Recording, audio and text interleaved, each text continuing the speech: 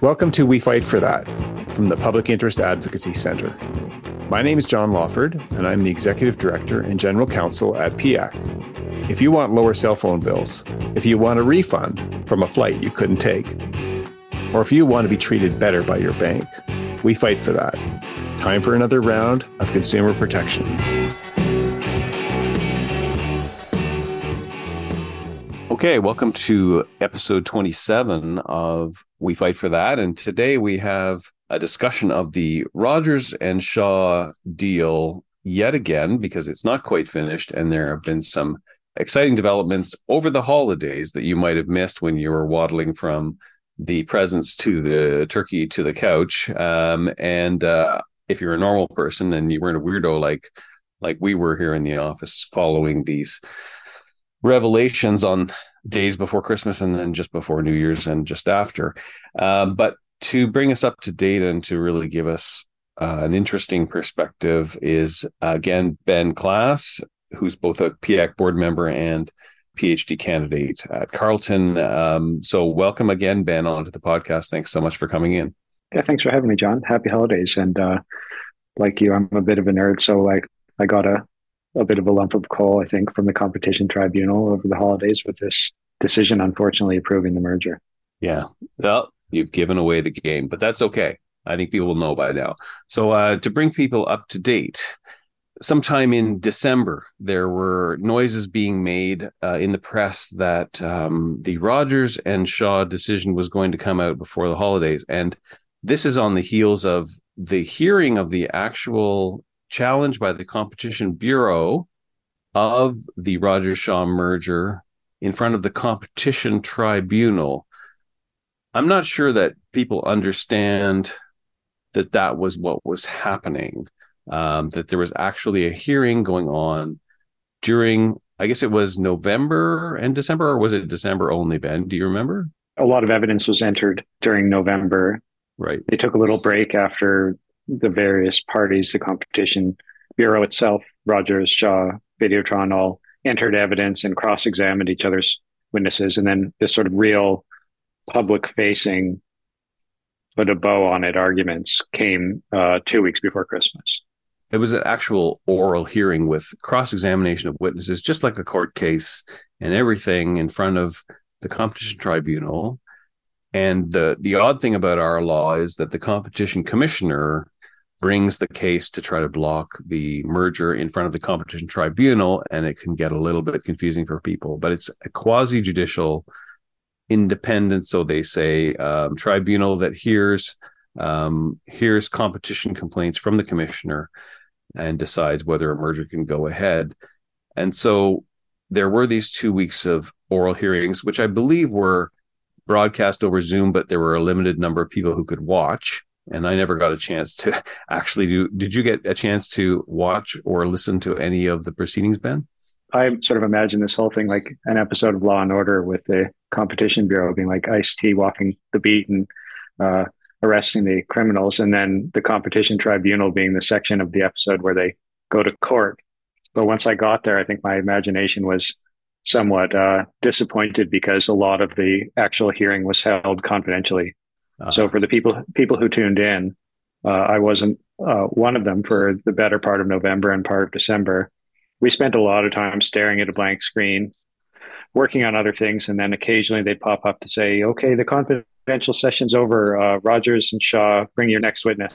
Okay, we're going back into a confidential session. So it was really drips and drabs, and what was reported on in the media, I think, by and large, covered what the public would have seen if they tuned in. Yeah, no, I did get a chance to chat to a journalist who was taking a break between sessions when they were not hiding in camera, but were actually doing the public hearing and starting to talk about something. And then suddenly they came back and she had to scoot.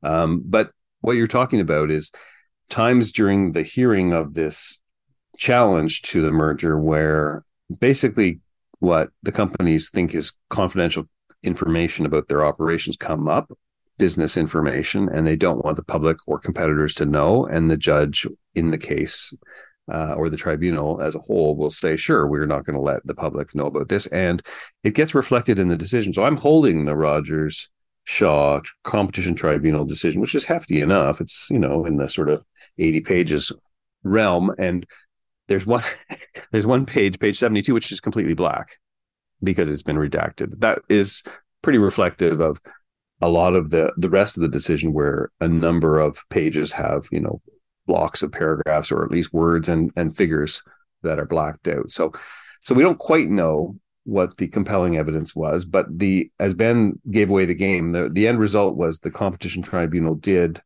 approve the merger in the sense of dismissing the Competition Commissioner's challenges to it. But in that simple statement, there's a world of things going on. And one of the first ones I think I want to raise is like what exactly they were fighting over.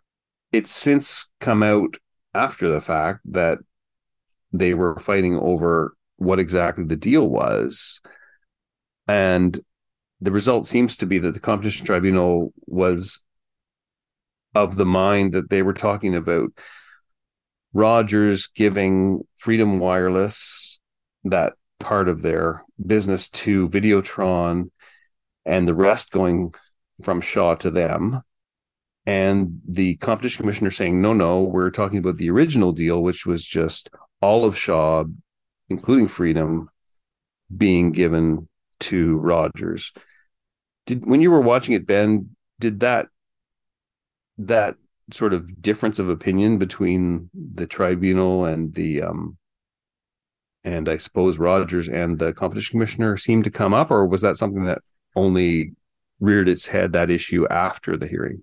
That was a subject of some debate during the process, with the Competition Commissioner, in particular, their senior lawyer, John Tyhurst, I think, sticking quite squarely to the Bureau's position, which was they're looking at the merger that Rogers and Shaw initially proposed, seeing if there's any anti-competitive effects to that. And if there are, which the commissioner was alleging, then they were going to be looking at this question of whether divesting some of the more anti-competitive aspects of the merger would address that problem that the Bureau had. Whereas the people from Rogers, the people from Shaw, and the people from Videotron were kind of trying to cast that position as an anachronism, that the deal had moved beyond that. And so there was no point in talking about the original merger. And I think that in the end, the tribunal largely agreed, actually. And that forms the basis that the Bureau is appealing this decision, not on the merits of the decision, but because the tribunal, they allege, went about it the wrong way.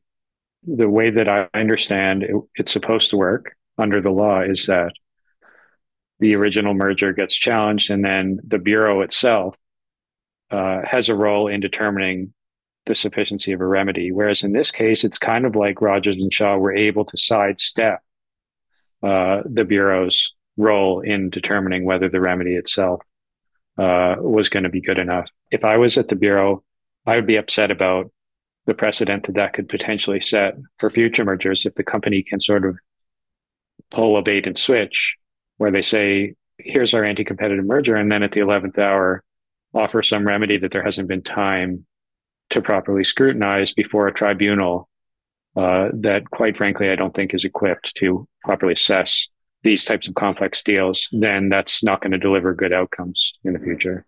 A lot there to unpack, but basically, dear listener, the Competition Tribunal did take this away after the 2 weeks of oral hearings that Ben's talking about, just before the holidays. And they finished up, I believe, the week before the the holidays started.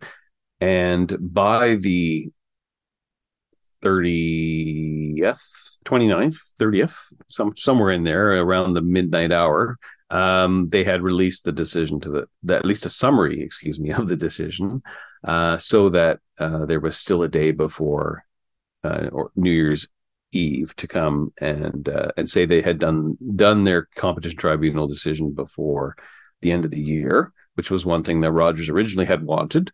And then we got the full reasons just after New Year's. But along the time, from the time people were toasting each other at New Year's too, sometime on the 1st of January, the competition commissioner appears to have been so mad that he filed his appeal instantly, such that he got an emergency suspension of the competition tribunal's decision before the reasons even came out, I believe, and on the 2nd of January. Is that right, Ben? Something like that. And the drama was that the decision came out so quickly after the oral argument and the other written materials that Ben was talking about, a mere 15 days. And then within a day or two, the competition commissioner had filed a formal appeal to the Federal Court of Appeal, which is where you go after the competition tribunal says no. And as Ben has mentioned, it was an appeal on these legal questions, not so much can I have another opinion on blocking it, but rather, is the way the competition tribunal said no unfair, or did it adjudicate something that is not really the issue?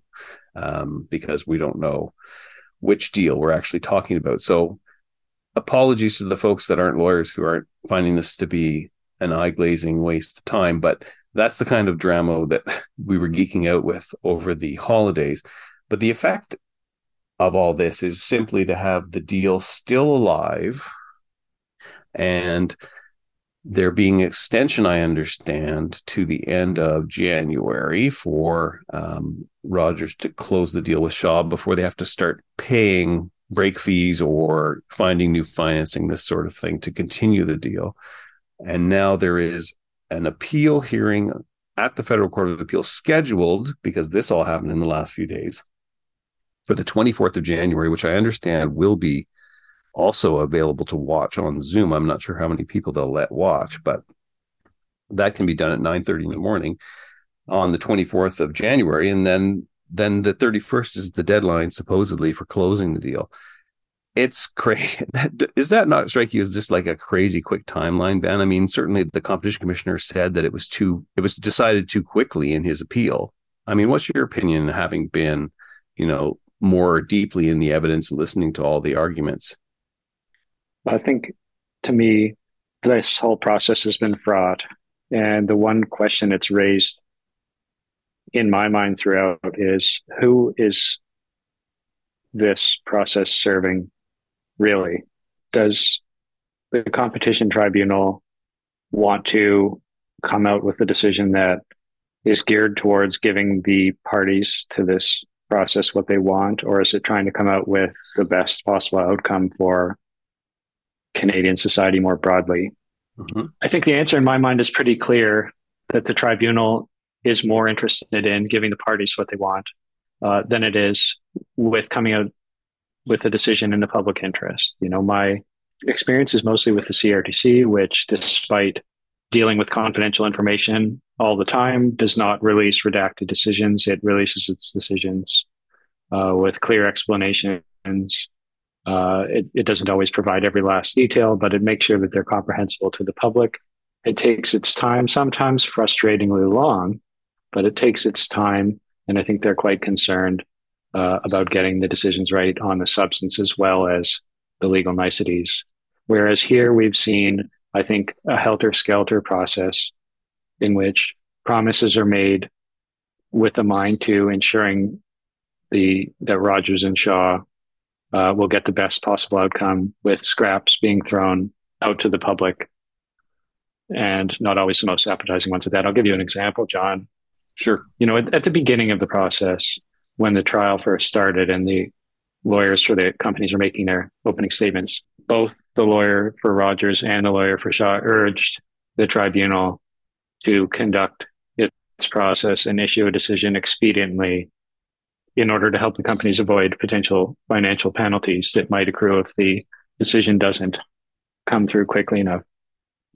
This was reiterated at the end, with the Chief Justice of the tribunal seemingly having taken these requests quite seriously, suggesting that they would hurry with their decision and make sure to get it out in order to avoid those penalties. And my understanding is that those penalties are largely self-imposed. If Rogers, Shaw, Videotron agree to extend, then they extend. And there may be some issue as to making sure that that type of credit that is required to finance this deal goes through. But I think there is a sufficient interest to ensure that it does, that a slight delay after a process that I think has been handicapped in favor of the party since the beginning would be unlikely to unravel the deal from where I sit. But nevertheless, the tribunal did rush its decision out. There was tens of thousands of pages of evidence entered, and it was the closing arguments wrapped up on the 14th of December. The decision came out on a Thursday night, December 29th, during a hockey game before New Year's Eve. The tribunal itself had indicated on its website that it would be issuing 24 to 48 hours of notice before it issued any decision. It didn't do that. I think journalists I spoke to were caught by surprise, scrambling before the New Year's weekend to make sense of this decision. And it was the decision that they issued on the night of the 29th. They said, we dismiss the commissioner's application. This merger is going to be allowed as far as we're concerned, and we'll issue our reasons later. I think that distinction is pretty clear. They said what they had decided, and they said they would provide within 48 hours to the public the reasons for making that decision. Well, the M&A lawyers were popping their champagne a little early this New Year's, I think, having received the decision on the Thursday before Saturday's New Year's Eve. And that 48 hours elapsed without the commissioner releasing any decision to the public. It wasn't until the Monday morning that they did release their decision. And so, I think administrative tribunals, courts and administrative tribunals are supposed to represent themselves as being neutral, as objectively balancing arguments and evidence and coming out with a decision that adheres strictly to the law and principles of justice. But the way that this process has been conducted, in my mind, is a stark reminder of the political nature of these types of decisions, of the inescapably political nature of these types of decisions. Any tribunal that releases a decision on Thursday night before New Year's is strategizing. They're politicking with the release of that decision. It was going to be unpopular, and why not bury it on a weekend when no one other than people who are involved are paying attention? It has that smell about it, and the competition commissioner made much of the difference in the amount of deliberation time in this case, which is a large one, compared to the average competition tribunal proceeding, including one about a single grain elevator that took over 2 years to decide. And, their average run at the competition tribunal is about a year, or at least 6 months to a year to come up with written reasons for a decision. And yet this, what they called information note, which is what came out on the 29th, you're right, without as much notice as they said they were going to give, and is a decision because it says they hereby dismiss the commissioner's application. Absolutely correct. And that's why the competition commissioner was able to do an appeal by the first, right? Yeah, it does have a bad smell. And I certainly felt the same way, even if there is no bias or let's just say inappropriate wish to follow one of the party's timelines in making the decision, then certainly there's a reasonable apprehension of that kind of stuff. You know what I mean? Because it looks bad. And you're quite right. That seems political. It certainly has a political effect in that something that which could be embarrassing for the present government, which is in charge of telecommunications, or any other corporate, let's call it corporate responsibility being held to account by the media and so on, and just by consumers. It's not a great time to try to get your message through just before the ball drops.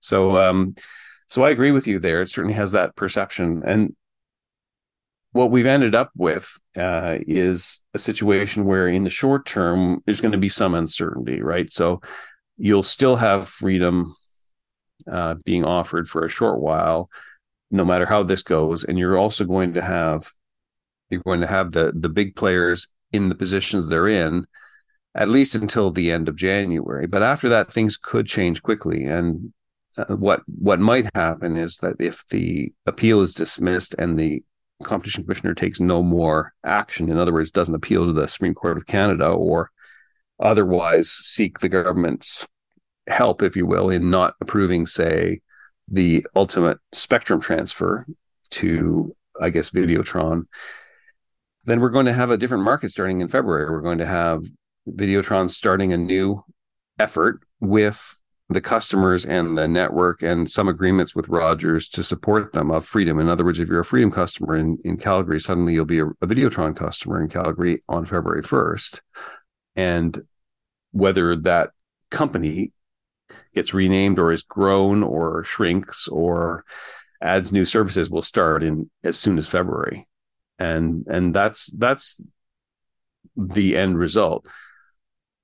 So consumers probably won't see anything for a month, but we might all of a sudden see some big changes if the deal is approved at that time. I just find it interesting that we end up having, and here I'm getting more into the substance of what's going to, on the assumption that something like that is going to happen, that we're going to move from having had Shaw with Freedom as a choice for many consumers in Ontario, Alberta, and BC, where they tend to have their coverage and their cell phones are sort of offered as home cell phones.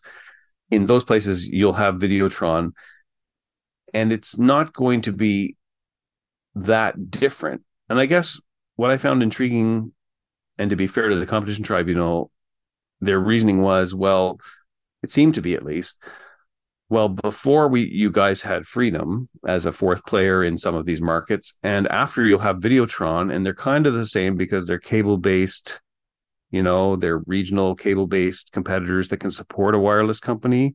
So why are you whining? Like the decision kind of says, well, it's the same before and after, or it's not so different that the test in the Competition Act is even triggered. So of course we're going to approve it.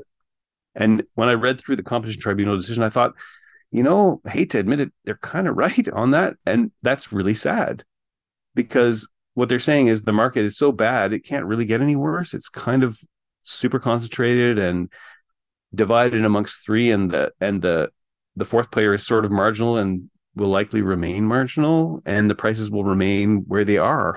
I'm like, okay, what's wrong with this? Like, they're saying we can't do anything in that situation. And I can't help but feel like we're missing out on a chance to have made it better. You know what I mean? Like, Yeah, did you follow that reasoning? You know what I'm saying is that seems to be the ratio of the decision of the Competition Tribunal is like, well, the test says we only block this if it gets worse competition, but you're going to have effectively the same thing afterwards. So why is the Competition Commissioner complaining? Yeah, I think it's interesting how they got to that decision. There's a lot of hedging that takes place in this decision. We believe it will be likely that on balance, the odds are that.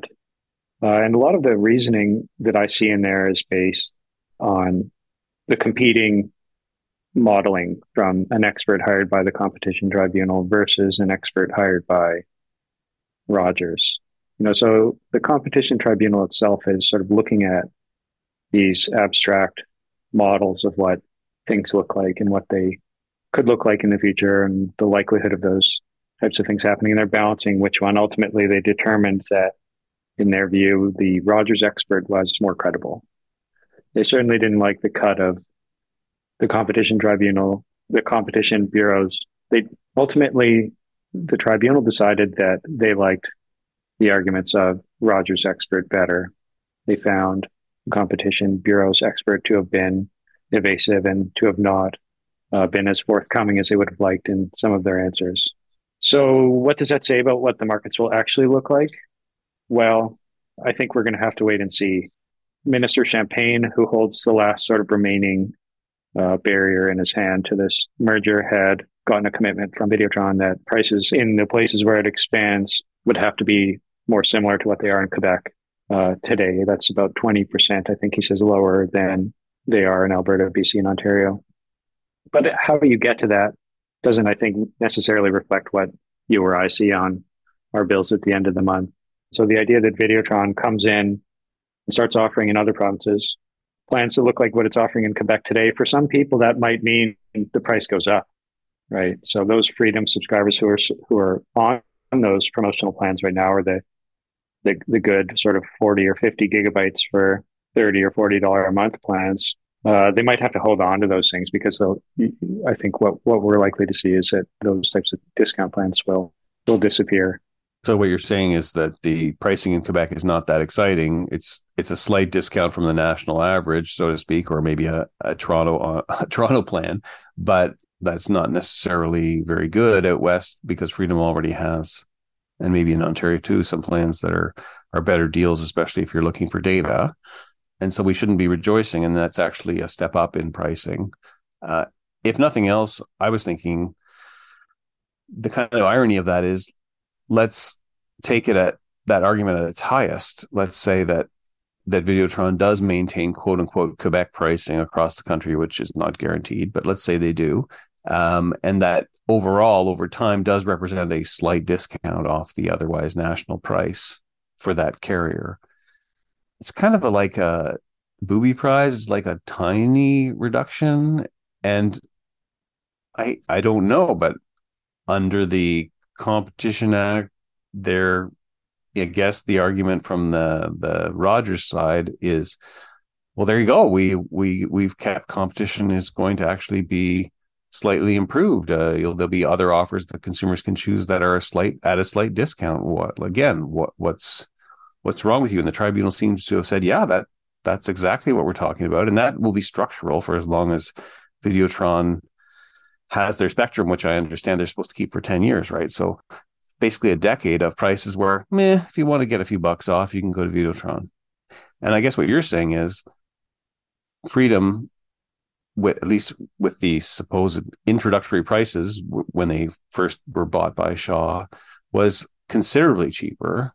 And that those prices, I imagine you'll also say this because I think this is the case, the Freedom prices were not comparable to international or European prices in terms of being as low, but they were more in that tendency than let's say average Canadian prices over the years. And that's what we're losing. And I think that's what the competition commissioner was also trying to argue. Is that right? Yeah, John, I think the core issue here is that what we're getting from this decision is the tribunals handing Rogers the ability to shape the market going forward. They have chosen Videotron as the successor to Freedom. Videotron has willingly accepted that role.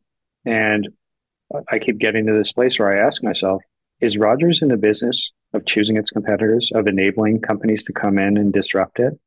Is it in the business of giving us good deals, or is it in the business of making as much money as it possibly can?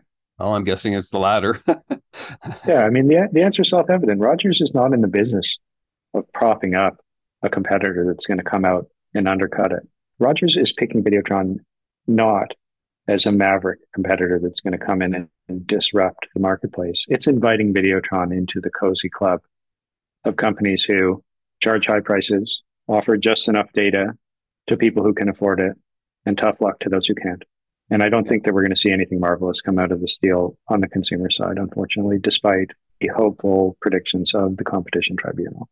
And the reason why Videotron would be an acceptable new competitor, if you will, that Rogers tolerates if they have to divest themselves of some of their wireless customers, is because they're a cable-based, like they're a wireline-based, stable company, as you say, with that structure, sort of the same structure as Rogers has, which is, they're not trying to fight tooth and nail for customers and lower prices hard on wireless because they're selling just wireless. That's what you mean by a maverick, right? It's a wireless only company that might come in and really have to work hard about getting prices down in order to get new customers, and therefore would likely drive the big guys to start cutting prices to match theirs, or they would lose a number of their own customers to this new entity. And one thing I did want to mention that doesn't really come out in the Competition Tribunal decision, it's quite interesting. Like, they do not mention any of the other people who tried to buy this, because there were a number of companies that wanted to get in and get the Freedom stuff. There were a number of people who made bids, and one of them, of course, being quite loud about it, is the GlobalEye people, and they even said how much they offered, which was 900 million more than Quebecor is going to buy these assets for. So I didn't see anywhere in the Competition Tribunal them addressing the idea that this arrangement, which, as you say, was negotiated by Rogers with the participation of Videotron, so presumably both parties are happy, and they were both arguing on the same team at the tribunal hearing. They didn't get any questions, it seems, from people in the hearing or from any mention in the tribunal that what about other companies that might have wanted to come in who were pure play wireless people? Is this deal preventing competition because it's preventing a new entrant with a new business model from coming into the market and really shaking things up? Yeah, I think that's a crucial point, John.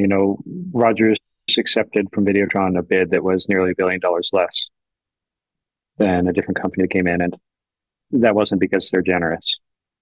I'm reading this decision here, and there's this interesting section where the tribunal is weighing whether Videotron will be able to come in and offer bundles of internet and mobile service to people that matches what Shaw is today. And they're saying Videotron's representative explained that its bundled offerings would be essentially the opposite of Shaw's approach. Whereas Shaw Mobile combines relatively expensive wireline services with very low-priced wireless services, indeed as low as $0, and then they redact Videotron's strategy. But if it's exactly the opposite of that, then they're basically saying that Videotron's going to come in and raise up the wireless prices that Shaw's offering to customers. And then presumably if they can offer wireline services somehow in the same area, they will try to put those at a lower price to get a wireline foothold. That's right. Now, that's interesting because much was made also in this competition tribunal decision, including in the information note, the infamous information note, which came out on the 29th of December, that that Videotron would be in an excellent position to be basically a carrier like Shaw outside of Quebec because they had bought VMedia and Bell had bought Distributel and others had been buying these mid-sized to small wireline competitors that were trying to do all the services, so home phone and home internet. Yeah, so they had bought VMedia, so they could offer home phone and home internet, wireline, and television in certain markets where VMedia was operating, which I guess was the whole country, although they probably had more customers in Ontario and Quebec than other parts of the country. And I just thought, isn't that kind of like piling two anti-competitive deals on and saying, look at how, it's a good thing we had those little anti-competitive deals because they're going to support this bigger anti-competitive deal. The reasoning, like I didn't see how that wasn't somewhat shameful to say that the VMedia deal, which to be fair hasn't been challenged, I don't think, by the Competition Bureau, although they still have a year, right, to do so. That's somehow, a good outcome of that will be that it lets Videotron offer all services outside of Quebec. I don't know, like just something wrong about that. It's a death of 1,000 cuts of competition in this country in telecommunications, I'm afraid, and I think you're exactly right. The references to, Bell's bought up Distributel and Videotron's bought up VMedia. Well, these companies have all bought each other up already. And so the only way to let them compete is to keep buying each other up. And then where does that lead us ultimately? To a view of competition in which we have one or two. It brings us back to a stable oligopoly with some marginal players on the edge, right? Because that's what we got before and after. And that's the crux of the Competition Tribunal's decision at a very, very high level is like, well, you're going to have 95% or 90% of the wireless customers in three companies and then 10% that other little squibs fight over. Before and after this deal, what are you complaining about? And that indicates to me that, if you can get your market in Canada up to a stable oligopoly of about a third, with maybe a few marginal players, then anybody who sticks their neck up, you just buy them, right? You just buy them and then they're gone. Any established company in a related market that starts to stick their neck into wireless, like Freedom did through the back door or Shaw did through the back door with Freedom, which they got from Wind. Then same thing, you just cut the head off when it gets to be sticking up too high, and you roll it into the oligopoly. And if you get the whistle blown on you, as maybe sort of here, then you just give it back to a different, similarly structured, company, and it's the same, and you can try it out again and again. Like, what if this thing in some fashion is denied again, either because Champagne won't approve the spectrum transfer to Videotron, or let's say the Federal Court of Appeal somehow fines for the competition commissioner? won't Rogers just turn around and find a different suitor and try to hand it to them?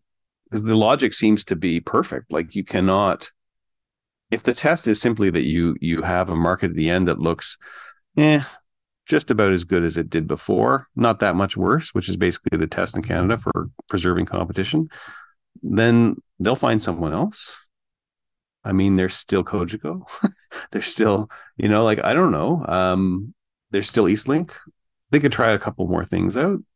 It's interesting to me, John, that you're raising this from the perspective of the test for competition. The test for competition is relatively new to me, at least in the sort of getting down into the weeds of it. And the perspective that I've always taken when looking at these things is the sort of broader communication perspective that we have in the country. We have the Broadcasting Act, we have the Telecommunications Act, we have the Radio Communications Act, this statutory scheme, right, of interconnected statutes that are supposed to be read in a way that doesn't conflict with each other. Yet here we have a decision coming out of the Competition Tribunal and competition law. It uses very narrow analytical tools that has a sort of narrow track of outcomes that it can deliver, completely undermining a lot of the outcomes and potential sort of avenues for policy reform that have been doggedly pursued through these other legislative instruments. So the Competition Act is setting up the failure of 10 years of policy that wants more competition in mobile markets. It's by agreeing to allow Rogers to prop Videotron up with a sweetheart deal, I think it's undermining the policy CRTC has been working towards for competition in internet based on wholesale. And so it's, to me, really, if you look at it from the perspective just of the competition law, then perhaps there aren't that many options, and it seems like this is inevitable. It'll just go to someone else if it doesn't go to Rogers. But the whole thing just looks like a giant mess to me if you try and look at it as a whole, because one hand doesn't only not know what the other one's doing, it's actively sort of restraining the other one or swatting it away as it tries to grab it at its goal. Yeah, actually, I've got two things to say about that. First thing is I'm going to push back on you a little bit by saying the CRTC was setting up a certain competitive outcome to try to improve wireless. I mean, I know they think they're doing that, but they have a funny way of doing it, because the wireless decision, which folks who have listened to the podcast have heard us complain about already because of the lack of MVNOs, so mobile virtual network operators, isn't really an MVO decision. It's a not MVNO decision. You have to be a not MVNO to take part in it. The CRTC did that, and then, as you mentioned, the wholesale internet, that's the wireline internet for the folks at home, is the CRTC made a hash of that, and it's so badly that effectively Distributel had to sell, and eBox had to sell, and VMedia had to sell, because there's no money in it anymore. And TechSavvy's probably on the ropes right now. I think I saw an article about that yesterday. In any case, to me, this Competition Tribunal decision is also supported by a sort of a Frankenstein stitched together of bad regulatory mismatches and decisions, in particular from the CRTC. I blame them quite a bit for this decision because of those two things I just said. So, they set the table for this one. It's true that they don't have any say in telecom mergers, but boy, they can sure set up the conditions for when that does happen. So firstly, I wanted to say that. And then secondly, I do agree with you, though, that the competition law is not capable, when there is a question where policy is advanced even a millimeter one way, or at least the CRTC and the minister mouth, platitudes about lower wireless prices and lower internet prices. When something comes along that probably is going to challenge that they all kind of wash their hands and they say, oh, well, we can't do anything. CRTC chair, I was listening to a podcast with him today. He was quite happy to say, oh, well, we don't do mergers. We didn't have anything to do with that. We just looked at the broadcasting stuff and we thought that part was okay. And we don't deal with tribunals. That's competition law. And then the minister could say, oh, that's competition law too. I'm waiting for the tribunal to decide. I just do spectrum. I mean, come on. Like it's there's an ability to pass the hot potato or pass the buck in Canada, which is so flexible that you end up with a determined set of corporate lawyers who want to do a merger basically finding a path through any resistance in any one of those points. So at any one time, CRTC might stand up to them, or the minister, or the Competition Bureau, or even the tribunal, but they'll find a way around it because they've got a path through the other 2 or 3 ways, it seems. And they make it sound like, oh, well, we've got to satisfy these 3 regulators. But to me, it's like, no, they play them off against each other. And they've done not a great job of it because they took 2 years to get this far, but that's what's going on. I don't know if that's too abstract, but is that the point you were trying to make, is that the pieces don't seem to mesh together, and the Competition Act doesn't seem to be supporting the Telecom Act and the minister's powers if they were trying to stop this thing? Even leaving aside what you rightly point out, that it's a mess at the CRTC, and their professed goals don't always line up with what they're actually doing or the outcomes of their policies. Even if you set that aside, then this decision is sort of like kicking the CRTC when it's down, right? And it's making sure that even if those policies worked the way they were supposed to, they'd still have to countenance this opposing force. You said that the table was set. I just watched this movie on Disney Plus called The Menu, starring Ralph Fiennes, and I don't want to give any spoilers. It was about high-scale restaurant meal gone bad, and the diners didn't get what they were bargaining for. I think that's just exactly what we've got here. It's a mess. I think I know what you're referring to. Yeah, well, I did want to take this up a notch to the political level and the competition law level, because we're kind of rounding out the episode now, and I want to save a little bit at the end to discuss something else.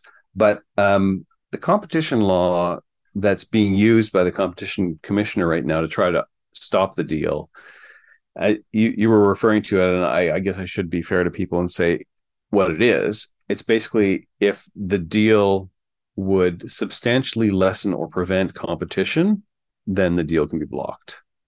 That's the test. It's from Section 92 of the Competition Act, if you want to look it up. And there's some factors in Section 93, whatever. That's the bottom line. And the one thing I did want to say from the Competition Tribunal decision is they, I think, are very assiduously trying to avoid talking much about prevention of competition, which is an issue which is still, I think, open a crack, even at the Supreme Court of Canada. For the lawyers in the audience, this is the Tervita case, which the competition commissioner doesn't like because it makes them do lots of things like prove, on a quantitative basis whether, the company's claims of efficiencies aren't going to be, and it puts a sort of a tough test for them on seeing the future in terms of what the markets will look like. But in that case, in the Tervita case from the Supreme Court of Canada, they did say, prevention of competition probably includes new competitors you don't even know about, if there's a credible one. And I think in this case, like with Globalive and people like that, there really were those types of people. And Tervita left that open. And yet in this competition tribunal decision, the main judge, who's obviously written the decision, is quite careful to quote everything except that part of Tervita because he stops one paragraph short. Paragraph 54 for those following at home. And paragraph 55 says, well, prevention might include keeping out a maverick. And you're like, it's interesting you didn't want to talk about that. And so that's one thing I did want to say about a fine detail about the competition stuff. So there's, to me, an issue that we're going to hear about from the Federal Court of Appeal about whether prevention in this case is bigger than, because like Rogers and Shaw are going to argue, well, there's no prevention here. Look, we've got another competitor who's willing to take over and it's all good, right? Whereas prevention, if you take a wider view in terms of improving the market, letting new people in to give it some dynamism and lower prices, I think you can make an argument on that, and I'll be interested in seeing what's going on with that. On a higher level, we never got to that dispute, which Piac it's our bugbear here about efficiencies, because apparently they spend a lot of time. You can tell me, Ben, if you heard them talking about this, about the efficiencies defense and whether the combination of Rogers and Shaw will save Rogers so much money that in the grand scale of things, that's better for Rogers and therefore for the Canadian economy than any detriment to consumers, which is weirdly the test that lets you complete the merger even if there is lessening of competition. But the Competition Tribunal tried to avoid having to make that decision so that the efficiencies defense wasn't their only their only excuse for approving the merger. So I don't know if you have any comment on those two fine competition law points before we zoom out to the political and, big competition law points. Were there any things in the decision that you noticed, or were those the things that seemed weird to you? Because those are the two that caught my eye in reading it from a competition law point of view. Well, I'm a layperson, so I can only comment from the perspective of someone who reads the law in its plain English language. And I think on prevention, to me, it struck me on the substance of it that there's a lot of discussion of 5G networks in this decision and in the trial leading up to it, when it served the purpose of justifying the decision. But I didn't see a lot of understanding of what that is. I think we've only really seen the tip of the iceberg, and the way that it's discussed is held up as this totem. 5G is the next thing. Yeah. But in sort of, they didn't discuss the wireline component of this merger, but I think that it largely it's about setting Rogers up to dominate the market for 5G, which at present means faster internet speeds, but in the future, I think it means connecting cars and opening new markets. Right. So to the extent that Rogers buying up Shaw's Cable in this merger places it in a position to be dominant over an emerging market, I think there's an argument to be made that it's setting itself up to prevent competition, but that facet of it doesn't seem to have attracted a whole lot of discussion, at least in the decision. Yeah, the competition commissioner didn't argue that the combination of Rogers and Shaw on the wireline services was anti-competitive, which I kind of think was a mistake myself, partly for the reasons you gave and partly for lots of historical reasons. It came close to it, but I think that it lost out in favor of the sort of more obvious things, consumer-facing bundled pricing and the price of mobile services. How much is Videotron going to offer its gigabytes for versus how much is Shaw? And less of these sort of harder to quantify things. And that brings us into this thing about efficiencies, where I never really saw this trial as being about efficiencies, except for what, in my view, is a sort of misplaced idea that companies saving themselves money could potentially override their ability to raise prices, right? I think the theory is relatively straightforward, that if the efficiency outweighs the price increase, then perhaps the company would drop its prices below the existing level and pass the savings on to consumers while at the same time earning a greater return. I don't think that's how it plays out in reality. No.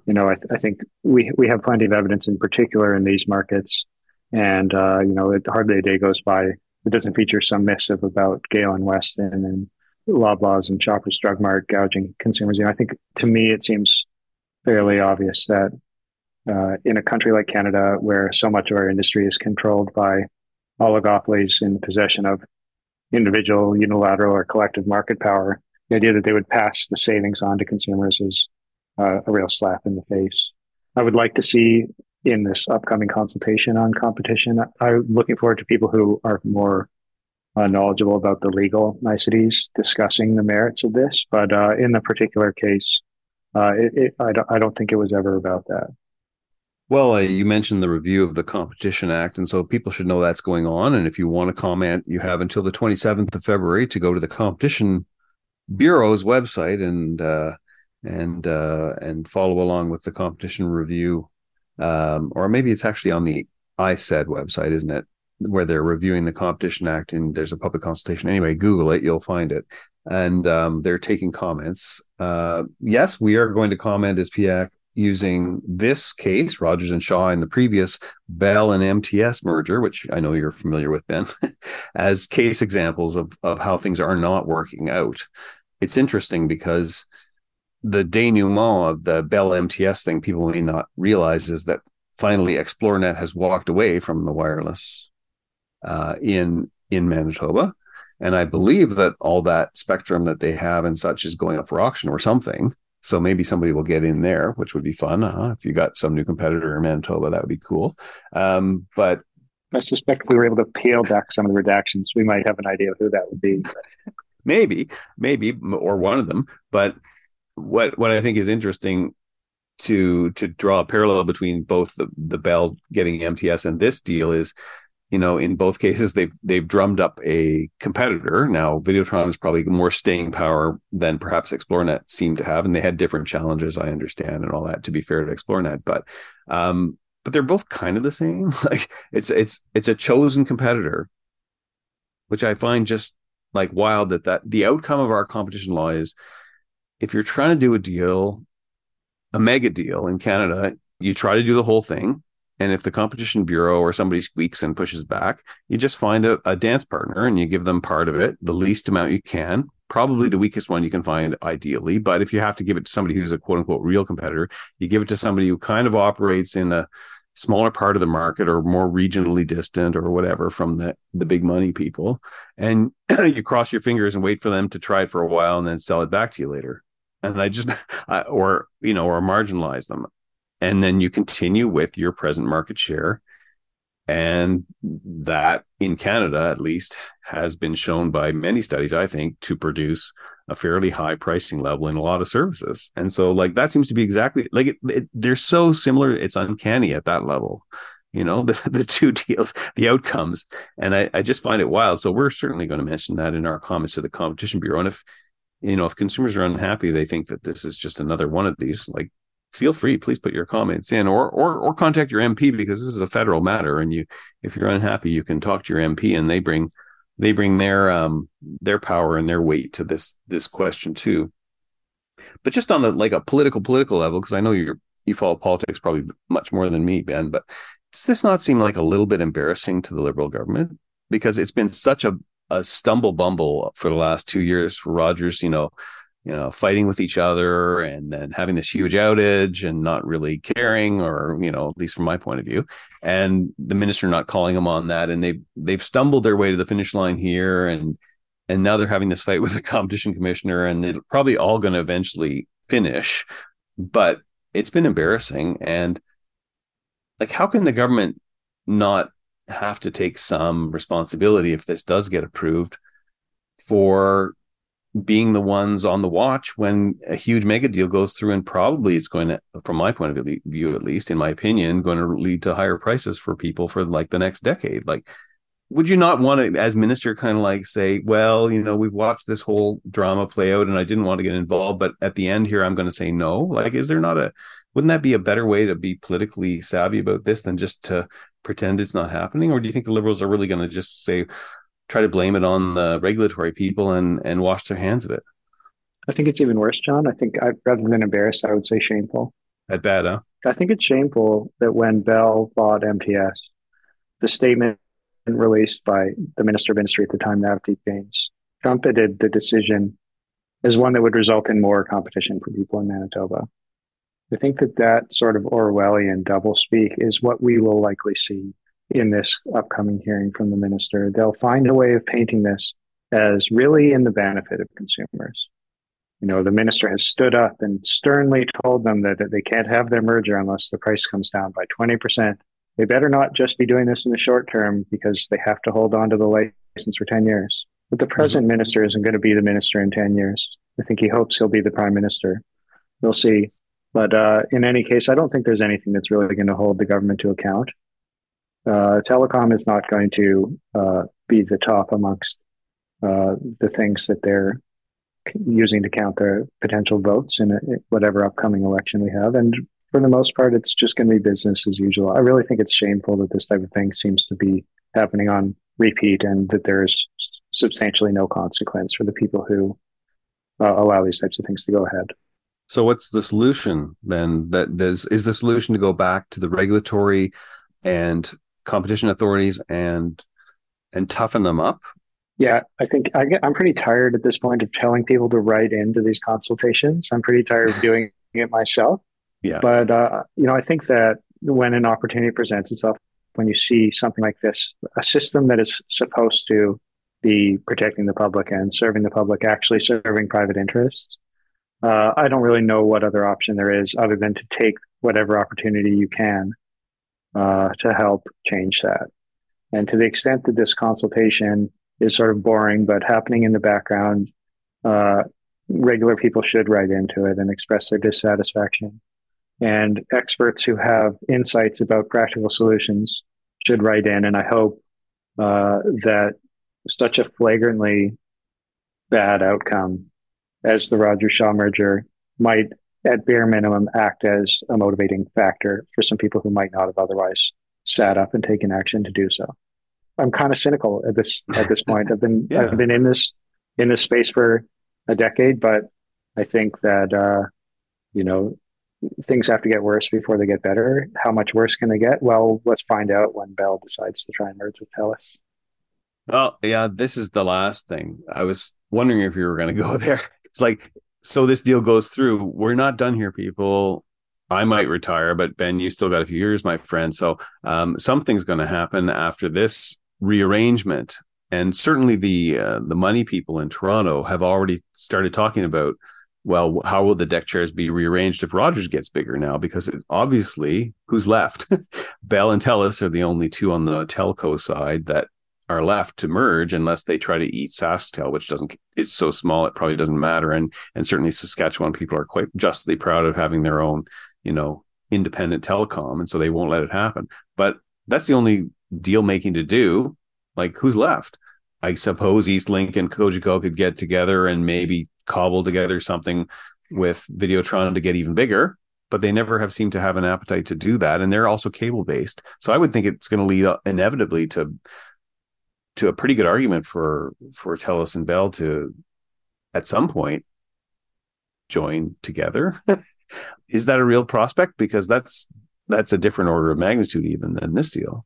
Yeah, I mean, I'm not predicting that it's going to happen right away, but I think it's certainly people. And as long as I've been studying this, people have been speculating that might happen. And I mean, I think beyond, what's the solution to this thing in terms of political tactics? Yeah, right. Your MP participate in the consultations, but if we take a sort of broader, longer term look at this type of thing, is what happens once the industry becomes so concentrated that it's controlled by only a few companies. Well, historically, you've seen things like regulated monopoly, right? If you can't beat them, join them. And I think instead of talking about SaskTel getting eaten by Bell and TELUS, I would like to see SaskTel do the eating. I'm here in Manitoba. We have a Crown Corporation that provides people with hydro. SaskTel is a Crown Corporation that provides people with telecom services. As I understand, they do quite a nice job, unlimited services, good service in rural areas, those types of things. So sort of leaving the day-to-day like political tactics and strategy aside, I think if this thing starts moving in that direction over the long term to a more and more concentrated industry, I think we should be thinking about these types of structural differences. This is a public utility. Private sector will only ever take it so far. Other countries around the world, Australia has nationalized their broadband network. We have it on a smaller scale in some places in Canada. And so if we want to talk about long-term solutions to these types of problems that have been attendant to private control over telecommunications in Canada, maybe we need to start seriously talking about making it a citizen's concern as opposed to a consumer one. Sorry, I had to get that off my chest, No, I would like to have a community-based or a public interest-based or nationally owned solution or a nationalized backbone with, structural separation or whatever all the fancy words are for some level of public ownership. And I think long-term, that's really the only counterweight to the, I guess I'll call it the capitalist privately owned communications means of communication, if you will. But that that is something that takes a lot of organization from the ground up and some more visionary governments, which I haven't seen a lot of in Canada. So that might be longer term. In terms of short to medium term for consumers, though, I honestly really do think that despite all the claims of the Competition Tribunal and the parties involved here, that you're probably going to have something for the very short term that looks quite similar to how Freedom did operate.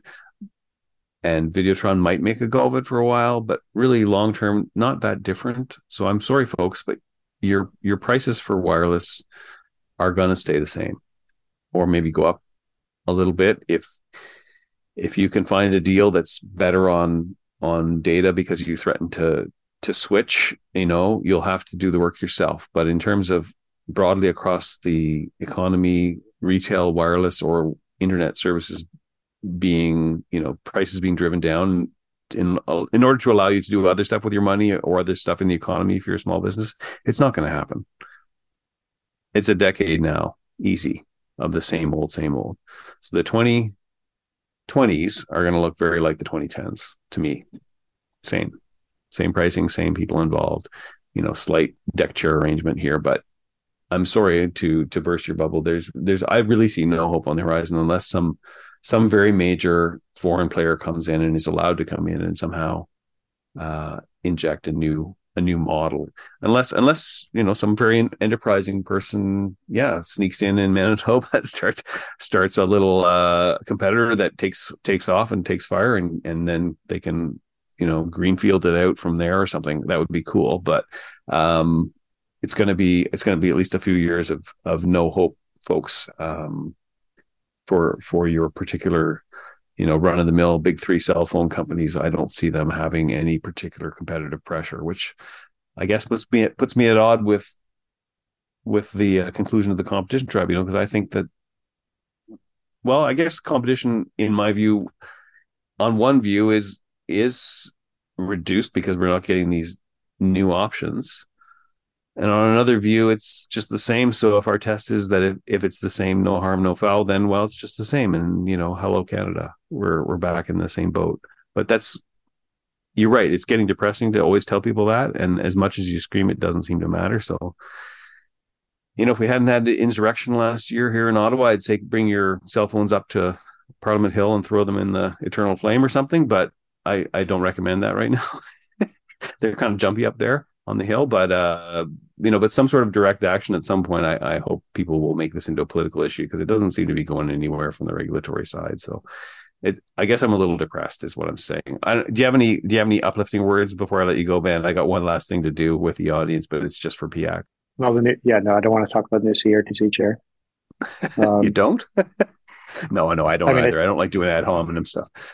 One of the lessons that comes out of this is that you can't rely on the companies to help you. You can't rely on the government to help you. If you want to make sure you're not getting ripped off, then you got to take it into your own hands.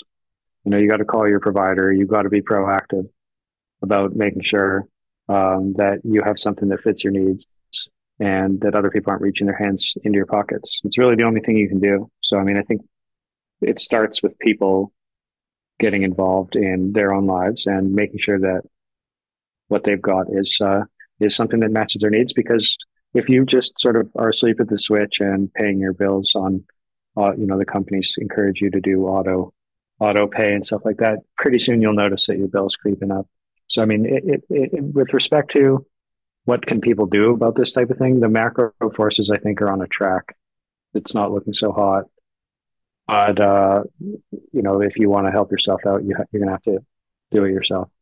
Well, and we'll try to help people if they have any gumption to do that. And we'll see. Perhaps there's others out there that feel the same way and we can get them organized. Maybe I'll start a new instance on Mastodon for PIAC or for angry cell phone people or something, and get you going. But we'll have to see. So in the meanwhile, hang in there, folks. And Ben, I want to thank you very much for coming on. And despite my somewhat scrambly brain after the holidays, and then having to chug through these twists and turns of competition law to bring everybody up to date, it was really great to have your viewpoint. So thanks so much. Yeah, thanks for having me, John. I always learn a lot listening to you talk about this. So thanks. Oh, that's very kind. Thank you. So as listeners know, we often do and I told you so segment at the end of our podcast, which is our chance to dunk on people that when we think we're right, and it seems that we are.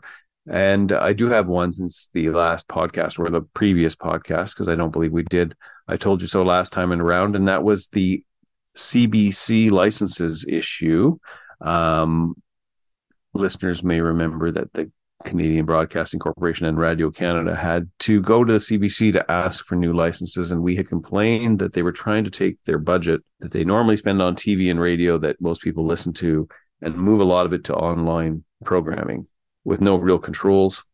And our concern was that regular TV and radio would be much impoverished, and perhaps local news and other things would be much reduced.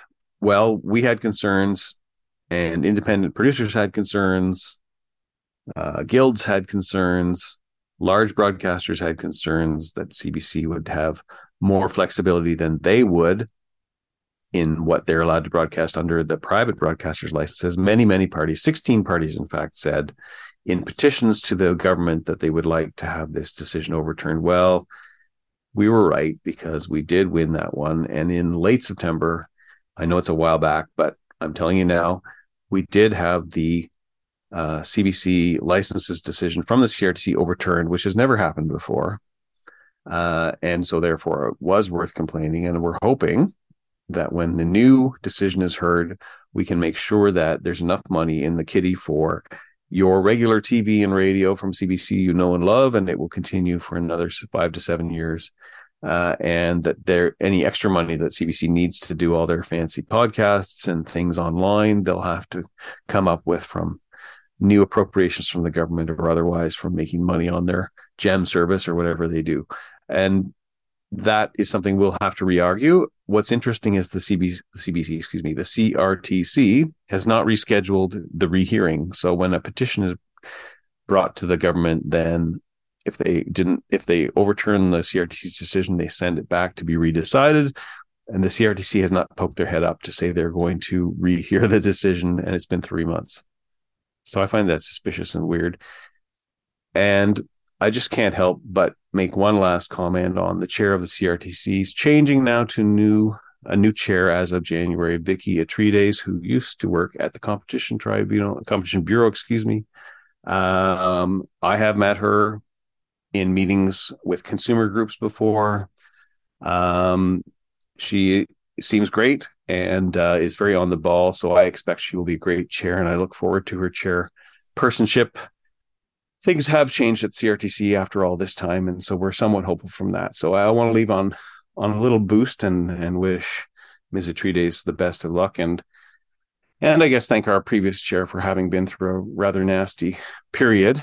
Certainly no fun to be chair of CRTC during COVID, and in this business, everybody comes around that goes around. So I'm sure we'll be seeing him and in the future, and we're still here. So things haven't changed, but they have. So we'll keep you up to date on whether the CRTC changes course, hopefully for the better in the coming weeks and months. Thanks very much. Thanks for listening to this episode of We Fight for That. The Public Interest Advocacy Center needs your help to keep making this show and to keep fighting for you. I'm John Lawford. See you next time for another round of consumer protection.